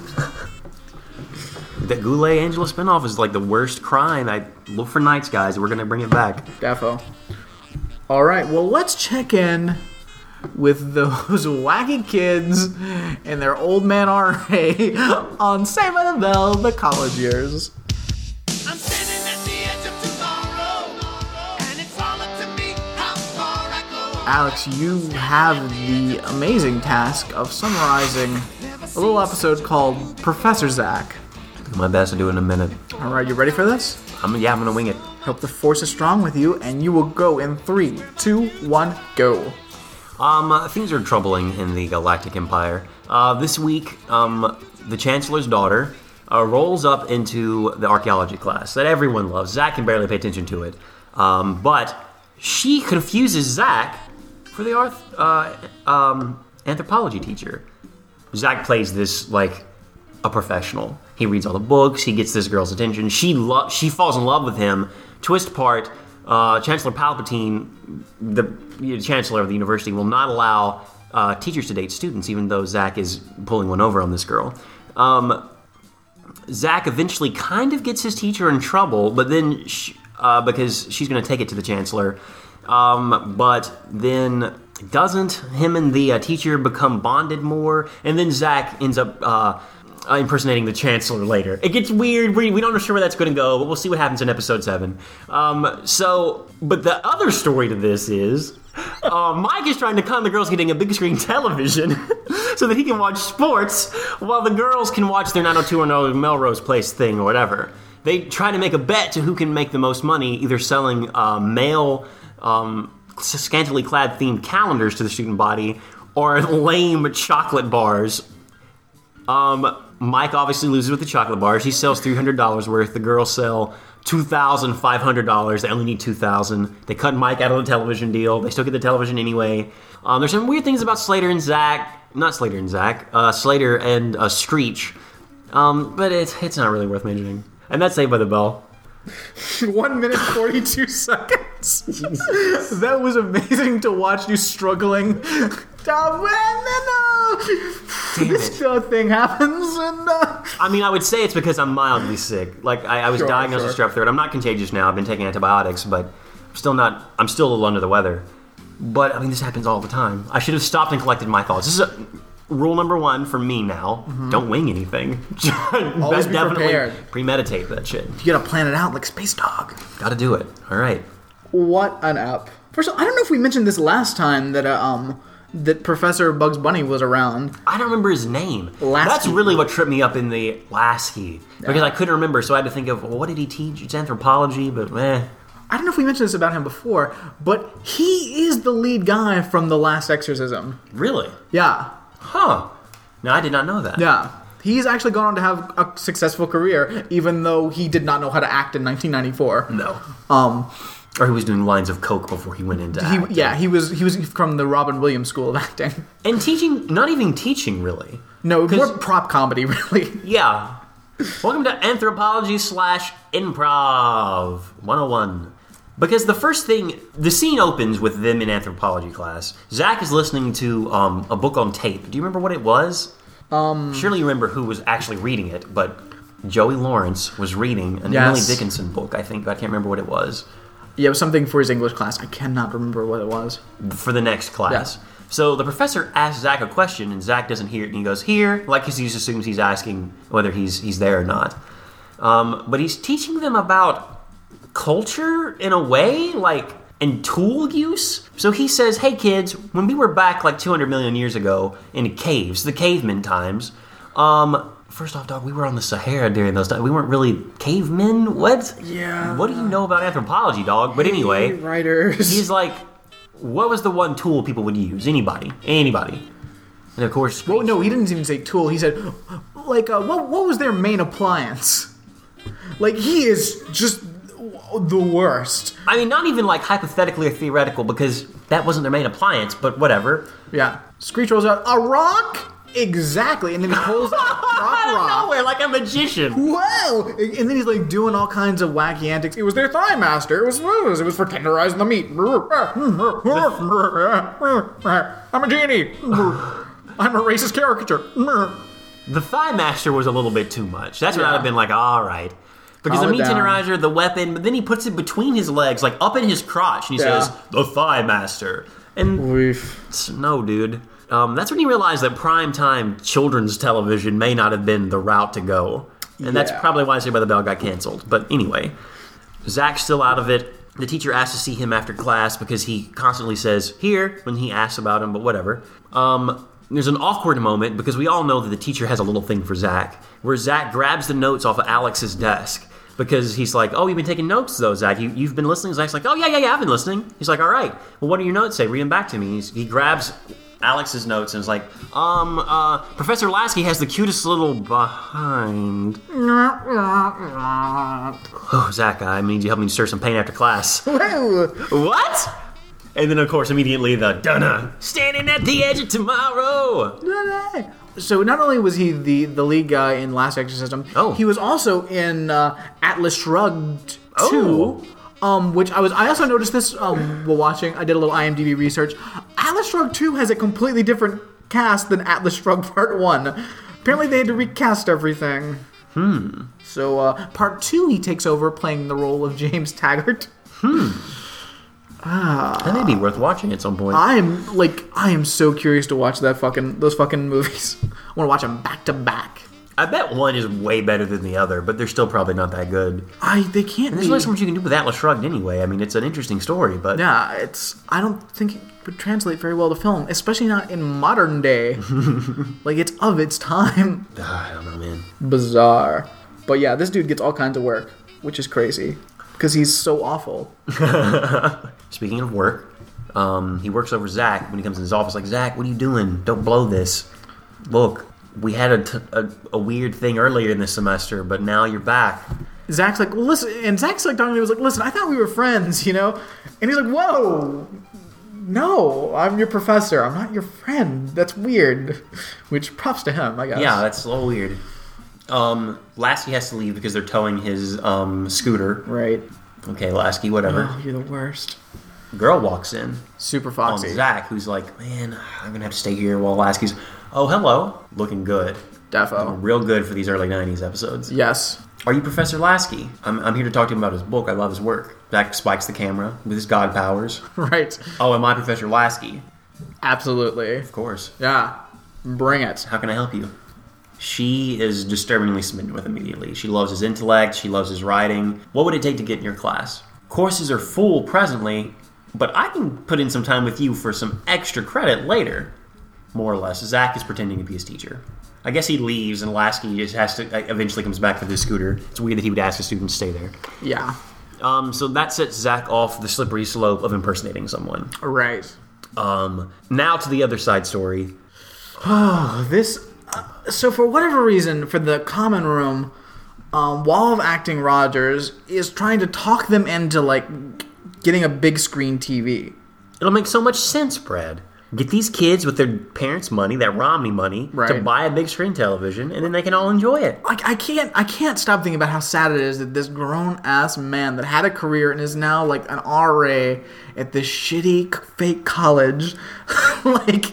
It's so, and he's just trying to talk kids into helping him buy a TV, and also like I'm thinking this is a 1994 big screen TV and it costs $2,000, and I'm like, oh god, you couldn't get me to take one of those things for $2. It's too big, it's too heavy, it's gross. It's like rear projection. Yeah, It is gross is the word. It's all square. Like, no thank you. no. Does it even do 3D? Does this even have, like, 2K, let alone 4K combined? What is this shit? yeah, It's all they have. yeah. I was actually surprised it only cost $2,000. It's like, well, we need to find $2,000. I was like, Like, do you not just have that? Like, okay. Leslie Romney probably has that just in her checking account. Seriously. Like, more than that. well, also Leslie Romney, who, okay, we gotta talk about clothes for this episode. Oh, Alex. yes. What was Best the dressed, segment worst we were gonna dressed. do? Yeah, best dressed, worst dressed. Worst dressed is Leslie Romney. Oh, man. Looking like a Romney. I think the worst dress that she was in this whole episode was when the first time we see her in this, where she's wearing this weird kind of cardigan that's kind of showing part of her midriff-ish. Is it? In certain points, yes. So it's like, so what are you wearing under the cardigan? Just like a sports bra or something? Because, okay, whatever. Because it's also kind of low cut, and we don't really see her wearing anything else. But then she has on these crazy, baggy, almost like, really tight at the bottom, like a small leg opening, but huge pleats and also just giant legs at the top. It's bad. They're a few steps away from pumpkin pants. It is a bad scene. Bad. I mean, Kelly's not doing great either in that Belt buckle that isn't first- doing anything. like all white and then like, well, not even white, like off-white eggshell, like thing, like a speed suit. She's wearing a speed Yeah. suit, and with like a big heart belt buckle. Looks like you could hold stuff in it. I don't know what it's holding in there. Maybe a It's a makeup nightmare. kit. Maybe It's a nightmare. her pills. But Alex is on point. Alex may get the best dress of this episode. Screech definitely doesn't get it. None of the guys do. Fuck them. Yeah, they're all awful. Well, the new girl, the Chancellor's daughter, Oh, yes. she does come correct. And do you think she takes it over Alex in this episode? There's a character that shows up in the last scene that might just win it. Let's give it to her. All right, we'll get to her, but just let it be known she is the winner. She's the best dressed of this episode. Best dressed, on point, defo. So, so the scheme, they're like trying to figure out how to get money for this TV. Mike Wall of Acting Rogers says, let's sell candy bars. And the girls are like, no, that's stupid. We did that in high school. It was bullshit. We had like chump change afterwards and 6 fat cheerleaders. We didn't have any cheerleading uniforms that would fit us anymore. Yeah. Before and after. Stupid idea. Though let's be honest, in high school they only had 3 cheerleaders. Oh yeah, I was hoping they'd launch into like a crazier story. Like when we tried to sell candy bars for new uniforms, Zach ended up striking oil in the football field, and it was a very weird thing. We saved it. We killed the duck on accident, but we ended up making lots of money. And then Zach messed it all for oil? up because we were buying stocks in class, and Zach sold our stocks at the wrong time. We all lost all of our money, and then the teacher lost her retirement savings in the deal. It was very weird. Then Miss Bliss went away, and we never saw her again. It was a strange time. In which Mike would have been like, okay, whatever. Too much. So yeah, they're gonna make like a calendar, but Leslie is against it because she thinks it's degrading to have anyone be in sexist poses, including men. Let's be honest, Leslie doesn't think that. Leslie's No. just spitting out what people tell her. She really wants to. Yeah. Throughout the whole episode, she's in it. Yeah. She loves it. So they're getting these photos. Slater volunteers, like, yeah, I'll do it. Oh yeah. Well, just to make sure, Mike ends up trying to sell candy, and the girls do end up trying to make this calendar. Right. Slater's all about it until they go to his photo shoot, and then he gets like weirdly nervous and shy. I take off my shirt, but all these girls are staring at me like I'm a piece of meat. Because apparently they have like, hey, come see the photo shoot for the calendar you'll be able to buy. Like a weird press event. I don't know. It's weird. He takes his shirt off. He says something about Chicano. I don't understand. At this point, it's weird that he keeps bringing it up in the show. Why are you all staring at my Chicano body? AC Sanchez, thank you. Screech rolls in and thinks he's going to be a part of it because Leslie did something like, well, No. if this isn't about exploiting men's bodies, then you'll let Screech be in it. First off, don't do that to Screech. That's almost mean in itself, Leslie. Yeah. But Screech rolls in and they're like, okay, I guess. It's the worst. It's just the worst. At one point, Slater questions Kelly because Alex orders makeup because she's the photographer. Makeup! Kelly comes up like an amateur trying to like just get up in his face. He's like, bitch, please, I know how makeup goes on. Don't worry about it. I think. I'm pretty sure that's I how it think went. that's what he said. Yeah. Leslie rolls in, just ogling these men. Or Google. Googling them, like just Googling, sitting there. So back to Zach. So he is on a date with this super foxy girl, and she's like, listen, I have to tell you something. I don't think you're gonna like it. I'm the Chancellor's daughter. Bum, bum, bum, bum, bum, bum, bum, bum, bum. There's disturbance in the force. What? And I know that you're not allowed to date students, but I had to tell you. I didn't want you to get in trouble. And then Zach's like, oh, I'm fucked now. Shit. And not only is he fucked, his teacher is gonna get fucked. His quote unquote friend. But how about this, Zach? How about you get fucked? Okay. And then that douche teacher that's a really awful teacher and not giving you any actual knowledge, and then he gets fired. I think this is a win-win situation. It really is. You bang the really hot girl that is the Chancellor's daughter. Talking about networking connections. Networking. Get at that dinner table. And you get rid of your awful teacher. I like this sitch. But no, Zach's like, oh, this is terrible. How am I gotta figure this out. I gotta come up with a wacky scheme. So he goes to Lasky and asks him, well, a lot of your students have crushes on you. How do you let them down? And then we have like a weird cut where Lasky tells him what to say, and then Zach saying the speech. But she's like, I can't believe that you're going to be so ethical. It's so great. I think you're such a great person to like say this and not want to, jeopardize your career or your ethics or all kinds of bullshit. And then she's like, listen, here's what's going to happen. Tomorrow morning, I'm going to go talk to my dad and tell him that we're in love, and I'm gonna drop out of school so I can be with you. Scary, Terrifying. but she is looking foxy. She's looking good. So Zach's second best dressed. So Zach's thinking, all right, I gotta get a classic scheme now. Right. It's got to go. We gotta go classic Saved by the Bell scheme and do a movie theater costume scheme.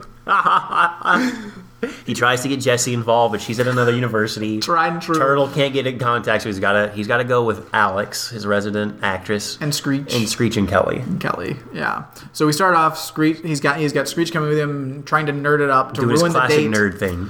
But that backfires because Screech is the worst. They get laps full of popcorn, but she's like, Zach told me you needed special care or special attention. And he's like, it's oh, fine. you're such a great person. You should belong together. No! Screech! You didn't tell me! Fuck. Who's waiting in the wings to come in? Alex in full disguise. Cloaked out. For a second, I didn't register as her. I looked at it same and said, here. that girl looks familiar. I guess she's about to come on, but how is she gonna... Well, fuck, that's Alex! Secrets. Who's the best actress in this television, this episode, Brad? It might just be Alex. So she rolls over and she's pretending to be Faux Lasky's wife. Slapping him. It's like, I can't believe I was at home with the kids and you're out here canoodling and whatnot. And then the girl's like, oh my god, you have a wife, ah! And then she starts to storm off. Well, then Kelly, not knowing that everything's been taken care of, comes on as Kelly was plan B. she planned C. Oh, yes, because plan B would have... Plan B would have the whole situation because Kelly comes in with a faux stomach as though she is pregnant, and she slaps Zach. But the girl's already gone. He doesn't need to be slapped. He gets slapped a lot. There's a lot of slapping, slapstick. He gets slapped by her. He falls into an older woman's lap. He comes up and looks at her for a second like, wait a minute, do I? Slaps him, and he goes down the stairs and, whatever. Good old Chevy Chase pratfall. So that's dealt with, I guess. Or is it? So the next day, Zach goes to Lasky. He's like, listen, I gotta tell you about this crazy thing that happened, because you need to know. Doesn't need to know. No. About that time, Lasky gets a phone call from the Chancellor. Uh-oh. Oh, no. Someone's gonna get force choked. He's like, what's it? And he's like, what, your daughter? I've never, what are you talking about? This is, I'll be right there. And Zach's like, wait, let me tell you what I'm... So I pretended to be you to bang this really hot chick. She's the Chancellor's daughter. Zach! Well, what are you going to do? They go to his office. They work it all out. She's like, wait, I don't know this guy. Who's this? Where's Lasky? And then the Chancellor is bizarrely conciliatory. He's like, oh, well, someone was pretending to be you. I'm so sorry. This is a huge mistake. Would you like some candy? Guys, Mike has been peddling this candy this whole fucking episode. He's been forcing people to buy it. How many are you going to take? I don't really want any candy. You sure? I'll take 16. Don't hurt my family. Let me just take all your money. Give me that. Yeah, he's like, this'll do. Here's some, hey, enjoy your candy. Hey, Luca Brasi, calm it down with the candy sales. I think it's really admirable, not admirable, but impressive that he got $300 from this. Definitely. Though he got it off of like 2 people, so... The girls obviously sell disturbing amount more calendars than that. Let's just go ahead and settle that before I guess we settle the main story. The girls have the photo shoot. They're looking through the photos. Leslie Romney gets her little nose in there. Slater says, "Why you gotta exploit me like this? Why you gotta exploit the Chicano people like this? Why are you gonna exploit this hot Chicano bod? I just don't feel comfortable with this." And Screech is like, "Well, that's fine. We just have to realize that we're gonna be ogled by women. It's gonna be great." Hold right there, Screech. Eeks. This is just like when those... it is just almost like when the fraternity turned him down. Screech, we looked at your photos and they weren't quite what we wanted, so you're actually not in the calendar. Devastated. Cue the...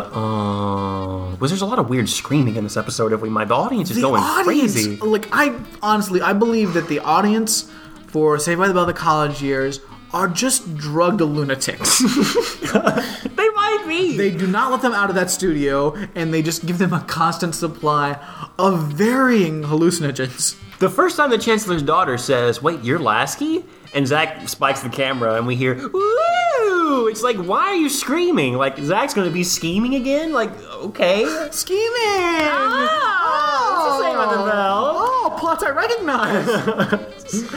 So, someone's doing some scheming because Screech is really devastated. He's Right. like, well, I was deluding myself. I mean, who would ever? I mean, let's be honest. Leslie says, wait a minute, Screech, I got an idea. I'm gonna meddle. So... She grabs a pair of scissors. Takes it to the raw, I assuming the only version of the negatives they have printed. Definitely. Cuts it up, basically superimposes Screech's face onto Slater's bod. Yeah. So he's in the magazine. Or, not the magazine. That's called some 1994 Kinko's Photoshop technology. Which doesn't really Cut work. and paste. Because you can tell it's a Chicano body with a Right. Screech head. Yeah. But I guess they sell all the calendars. I guess. And I guess Screech may get some action out of this. Who knows? Probably not, because it's not... If anything, people are going to be weirded out. Like, what? Okay. Yeah, it's soup's weird. But I guess the girls get the television. Mike gets devastated. He's not going to be able to watch television as much, because I think they make it clear, like, Mike... Listen, we raised all the money. You got chump change. We're going to be watching some Melrose 90210 whatevs, and you will be waiting to watch your football games. You're a grown-ass man by your own television. Mike's like, hey, I get it. It was a fun ride. It was a good competition, a good sport. See you guys later. Whatever, Mike. Awful. So we're in the Chancellor's office. Yeah. Everything seems to be cleared up. The Chancellor is very conciliatory to Lasky. And then Zach rolls in. Listen, let me just explain. It's already been settled, Zach. Shut your mouth. Zach reveals, I was the one pretending to be Lasky. I was the one dating your daughter. This is all because of me and my scheming. And the Chancellor's like, what the fuck? Don't worry, Professor Lasky. I will throw the book at this student. For what? Is pretending to be a professor like a felony or something? It would be if he tried to do other things like change grades or like actually do something that might be detrimental. Right. All he did was try to get with the Chancellor's daughter by lying to her. And about who is not trying to get with the Chancellor's daughter? Because she's mad foxy. She's a looker. Defo. And I mean, if we're going to be completely honest, I've read studies, or we've heard studies before about when people meet for the first time, a lot of people lie sometimes about who Yeah. they are. Zach's not doing anything different. People are Hey, liars. Twist Part, remember when I said I was Lasky? I'm actually Zach Morris. Like, People will lie to you in a heartbeat. listen, I'm just saying, Kevin Spacey had been in this situation. Like, He'd done a lot different. he would have handled it masterfully. But instead, we got these yahoos. Well, Zach's still learning. I mean, he's a young god. So But imagine that godlike power with the thinking and the critical insight of Kevin Spacey. well, that's when you get House of Cards. Quite literally, because he is a Zach Morris. Yeah. Now I want to cross over where Zach Morris and Kevin Spacey are actually father and son. Yes! Let's write would this be fan fiction. That would be really awesome. Somebody write this fan fiction. Please. Man, nights cannot come fast enough. But Seriously. so this Chancellor's daughter throws herself at the real Lasky, and Chancellor hurries her out of the room like, God damn it, no. Look, let's go. I'm gonna go show you some schools in Ohio. I'm like gonna an all-women's send you to Oklahoma Women's College. Yeah. Why did I say Ohio? Because it's right across the river. I'm sorry. Yeah. O's. I guess I don't know. Go lock your daughter up in a cloister, you weird, old-fashioned, gross Chancellor Palpatine. Send her out on an archaeological dig. Like, let her get out there, see what the world's like. Let her bang somebody. Let her what is- have sex. Who cares? She's an adult. You're gross. You're disgusting. It's old-fashioned, sexism. No use for it. You think Zach got any action during the whole time they were together? I don't think so. Probably not. There wasn't time. Yeah, it was only probably good. Yeah. Even Zach. Just curious. Yeah. I didn't think so. But so, for whatever reason, everybody kind of leaves the Chancellor's office, but Zach is still in the room for a second. Which we all know when Zach's left alone in a room, we've seen in this episode, trouble will happen. Indeed. So, knock at the door. Super foxy. Who is it other than this episode's best dressed? Best dressed. Best dressed walks in the door. Super attractive Asian girl in an Mm-hmm. amazing ensemble. Beautiful outfit. Rolls in and is like, oh, are you the Chancellor? Zach looks at the camera. Woo! Not gonna do it again. Stupid Zach, fucking do it. Who cares? Do it! Do it. What's wrong with you? You only live once, you stupid child. Are you the Chancellor? I might be the George you're looking for. I mean, he could have gone throughout anything. Seriously. Come on. I do love that the Chancellor came up again in this episode so we could keep the Star Wars thing going, because that's almost, guys, that's not a lie. That's not like she's actually Chancellor's daughter. Zach actually is portraying Emperor Palpatine, or Chancellor Palpatine. Yeah. So, who won and who lost? Oh, man, that's a good question. I want to say maybe Kelly and Alex won because they got mad money and they didn't get exploited during the whole episode. They actually commanded some power. Yeah. And they did something, to raise money. And Who lost? well, are we agreeing that they can win together? Like, can you do a team Yes, up? I'll say yes. Yeah. The team, the photography. Wait, okay, I'm gonna say, let's give it to Alex because she was better dressed than Kelly. Exactly. So- Good point. Alex, better dressed than Kelly. Yeah, she won. This episode was totally hers. But who lost? Everybody. I think Mike probably lost the worst, though. Because Zach got off. The teacher got off. If anything, him and Zach's relationship is tighter. Because I think they do say, like, look, you can call me a friend now. We've been in enough schemes. Just call me your friend other than professor at school. Yeah. Screech lost because he's not fooling anyone in that calendar. No. Slater lost because he's not getting any cred for that Hachikano bod. True. And plus But he's banging Alex. well, is he? He seemed really timid around those girls, and he has, I don't know, maybe he's wanting to explore his homosexuality if that exists. Of course, I mean, he's really college. Make it your own, Slater. Leslie Romney. I mean, she loses all the time, but she's not really losing in this episode. She's just a loser. She's more of a meddler, yeah. Yeah. And losers don't necessarily mean you're I think Mike got to lose. Mike busted his ass and extorted, maybe called in some favors to sell as much candy as possible, and was only able to sell $300 worth. These girls came up with an idea and exploited people and got $2,000 plus in a matter of days. And again, he's a grown man living in a dorm, trying to con these young girls into buying him a television to use. And he can't even do that properly. Mike, it's just sad. Mike, you lost, man. You lost again. Like, get out of here. I'm glad you got to hook up with that woman last episode, but I think that may be your high point. I mean, that didn't last long. There's only so long, There's a reason she was using him for his body. Yeah, anyway. There's a reason he's gonna want to sit down on the couch and watch some TV. He's got a lot of time to fill. Dude, I was glad that Mike didn't get wrangled into the hot bods calendar, because that would have been awkward. Yeah. Because I'm sure the audience, instead of going like, woo, I think Slater would have been like, woo.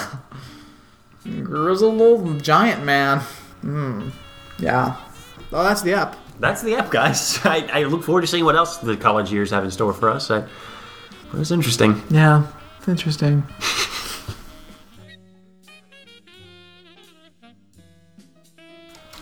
Guys, thank you so much for listening to Ramjack. Always a pleasure. Feel free to give us any feedback you would like. There's multiple avenues to do that in. You can phone us. Brad, do you know what the phone number is off the top of your head? It's 206-339-5894. Nice. Let me get that memorized. Do we have any voicemails this week? We do. I know we had a problem with voicemails for a minute. We did. And now it's been recovered. We had some weird things. Some things went to voicemail. I mean, went to spam that shouldn't have gone to. So. Hey, Ramjack. This is Kelly. So in the most recent episode, you guys are talking about stealing. Well, it just so happens that about a month ago, a couple of my coworkers from my job were fired for stealing. And these aren't I don't work with children. I work with people who are at least legally adults. And they stole, and they were stealing money from the register. I thought that was a fun way to anecdote my way into an episode. All right, I'll see you later. Bye. That's straight up thievery. Whoa. Kelly, thanks for your call. Indeed. That is whoa. That is real theft. I know I used to work at a clothing store called The Buckle in my youth after my stint at Chick-fil-A, praise him. But at one point, someone was stealing money from the register. And it was awkward. It was like, well, who's doing this? But guys, wow. Stealing. Just petty theft. Yeah. Craziness. I wonder what causes someone, I mean, obviously desperate times, or I guess for a thrill, if you're a thief, what would cause you to resort to a life of crime like that? But are people not aware that surely you can't keep something up like that? If you were smart, that's a one-off thing. Yeah, that's... Why would you continue to do that? Oh, I took a tenner from the register. I'm gonna take a 50 this time. Well, you get away with it. You get away with it one time. Caught. Yeah, you would do it once and then stop. But you get cocky though. You'd be like, oh, I got away with it. Piece of cake. There's some more money in there. My old roommate, her parents owned a restaurant, and it turns out that for a year or two, they weren't getting all the money deposited because the people who were the cook or whatever of their restaurant, who was in business with the owner, which was my friend's father. Instead of depositing the money, the cash they made every day, he would just deposit the cash into his own bank account, a side bank account. So they only made money, granted a lot of money, off the credit card transactions. And they didn't realize until they started to do taxes, well, wait a minute. Wow. And they got away with it for a year. And granted, they eventually went to prison and jail because they were found out. But the audacity, who thinks you could get away with that even, but to do it for the course of a year and make, hundreds of thousands of dollars is insane. Just saying, people steal. People are crazy. Adults will steal. You give them a chance and they'll do it. Fools Dummies. are crazy. Got another voicemail. Hello, it's me. It's John Bernazek. So this past Wednesday was Ash Wednesday for the Catholic faith. And seeing as I was raised Catholic, you would think Jonathan knows about that. He probably grew up, he went to Sunday school his entire life from the kindergarten age to age 18.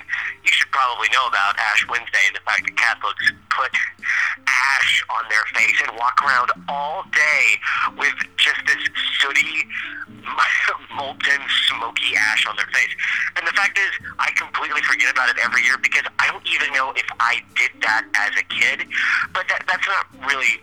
That's only one part of this overall religious voicemail I'm leaving.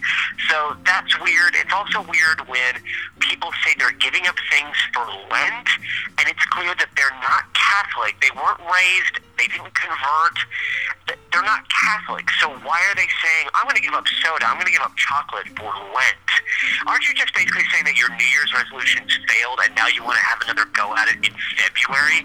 You're really weird. Just, if you want to give up soda, stop drinking soda. Stop using the calendar as an excuse to get your life together. Just get your life together. So, I've talked about this, I think, on an episode that was, maybe I subbed in for Alex one time, but I think I talked about my grandfather's funeral and the fact that in the service, a little Catholic altar boy shook a golden box of bells.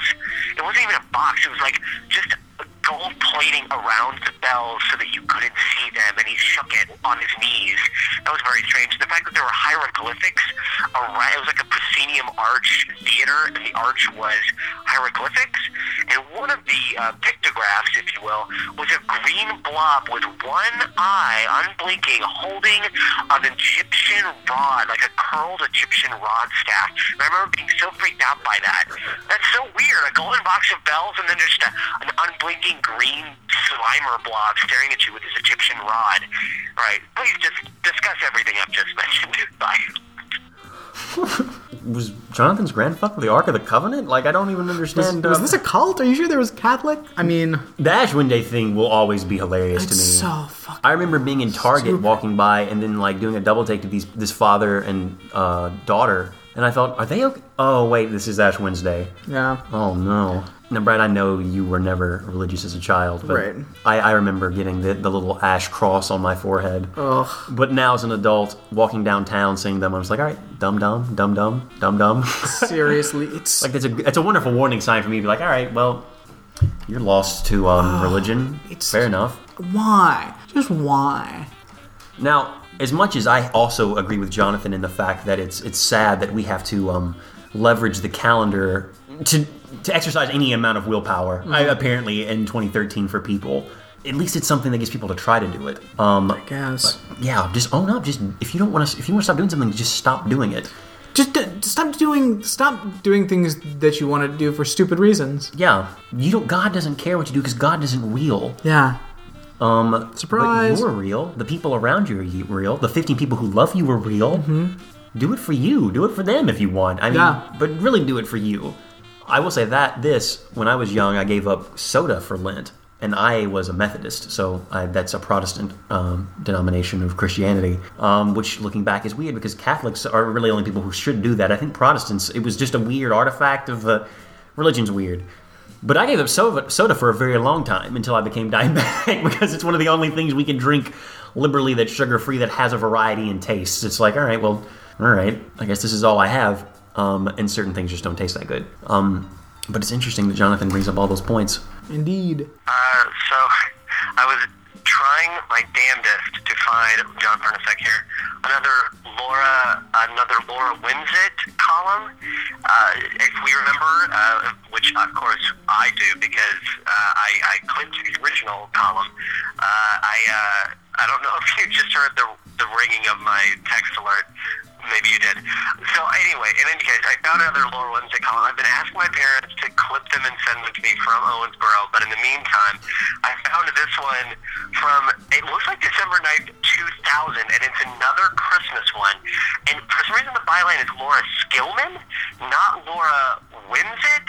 I feel like, I don't know, but it's clearly her because she talks about her daughter Beth. And if you thought Beth was a bitch in the column I read from this most recent Christmas, she was even worse in the year 2000 because there are some interactions here that are just cuckoo for banana flakes. And hopefully I'm going to save this market, and hopefully at some point I can read this to you guys, because it is a doozy. Let's just say the first line of the column is, so how big a box would you need to hold Christmas? So how big a box would you need to hold Christmas? Wow. She's scheming with the creep to go... Scheming. Skillman is scheming. Scheming with Luther Creep to get rid of Christmas? Father New Year Creep? That's all kinds of bonkers. I can't wait. Yeah, that's going to be a treat. We should have Jonathan on the show again soon, right? Definitely. I want to get the updates. But guys, thank you so much for listening to Ramjack and all your calls. You can also email us if you'd like. There's an email address.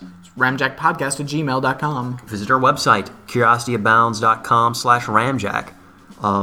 Get us up on Twitter @ramjackpodcast. That Facebook group, guys, I love it. It's the best. It's awesome. You guys are beautiful. We really appreciate it. Get on that. Definitely. I made some shocking discoveries about Douglas Pembroke and my favorite childhood show, TLC's Great Books. It's also the first place that you will see a new episode posted. Indeed. Before it actually, I guess, hits your feed if you just want to refresh it. It's a wonderful tool if you like Ramjack. Indeed. And, like having fun times. I think that's it, other than, find us on iTunes and subscribe. Yes. Leave those reviews. Leave those reviews. Been a while, people. Drop some reviews if you haven't done it, and lots of you have not. Guilt. And, as Savvy Angela said to Kevin Owens, Put your number in my phone.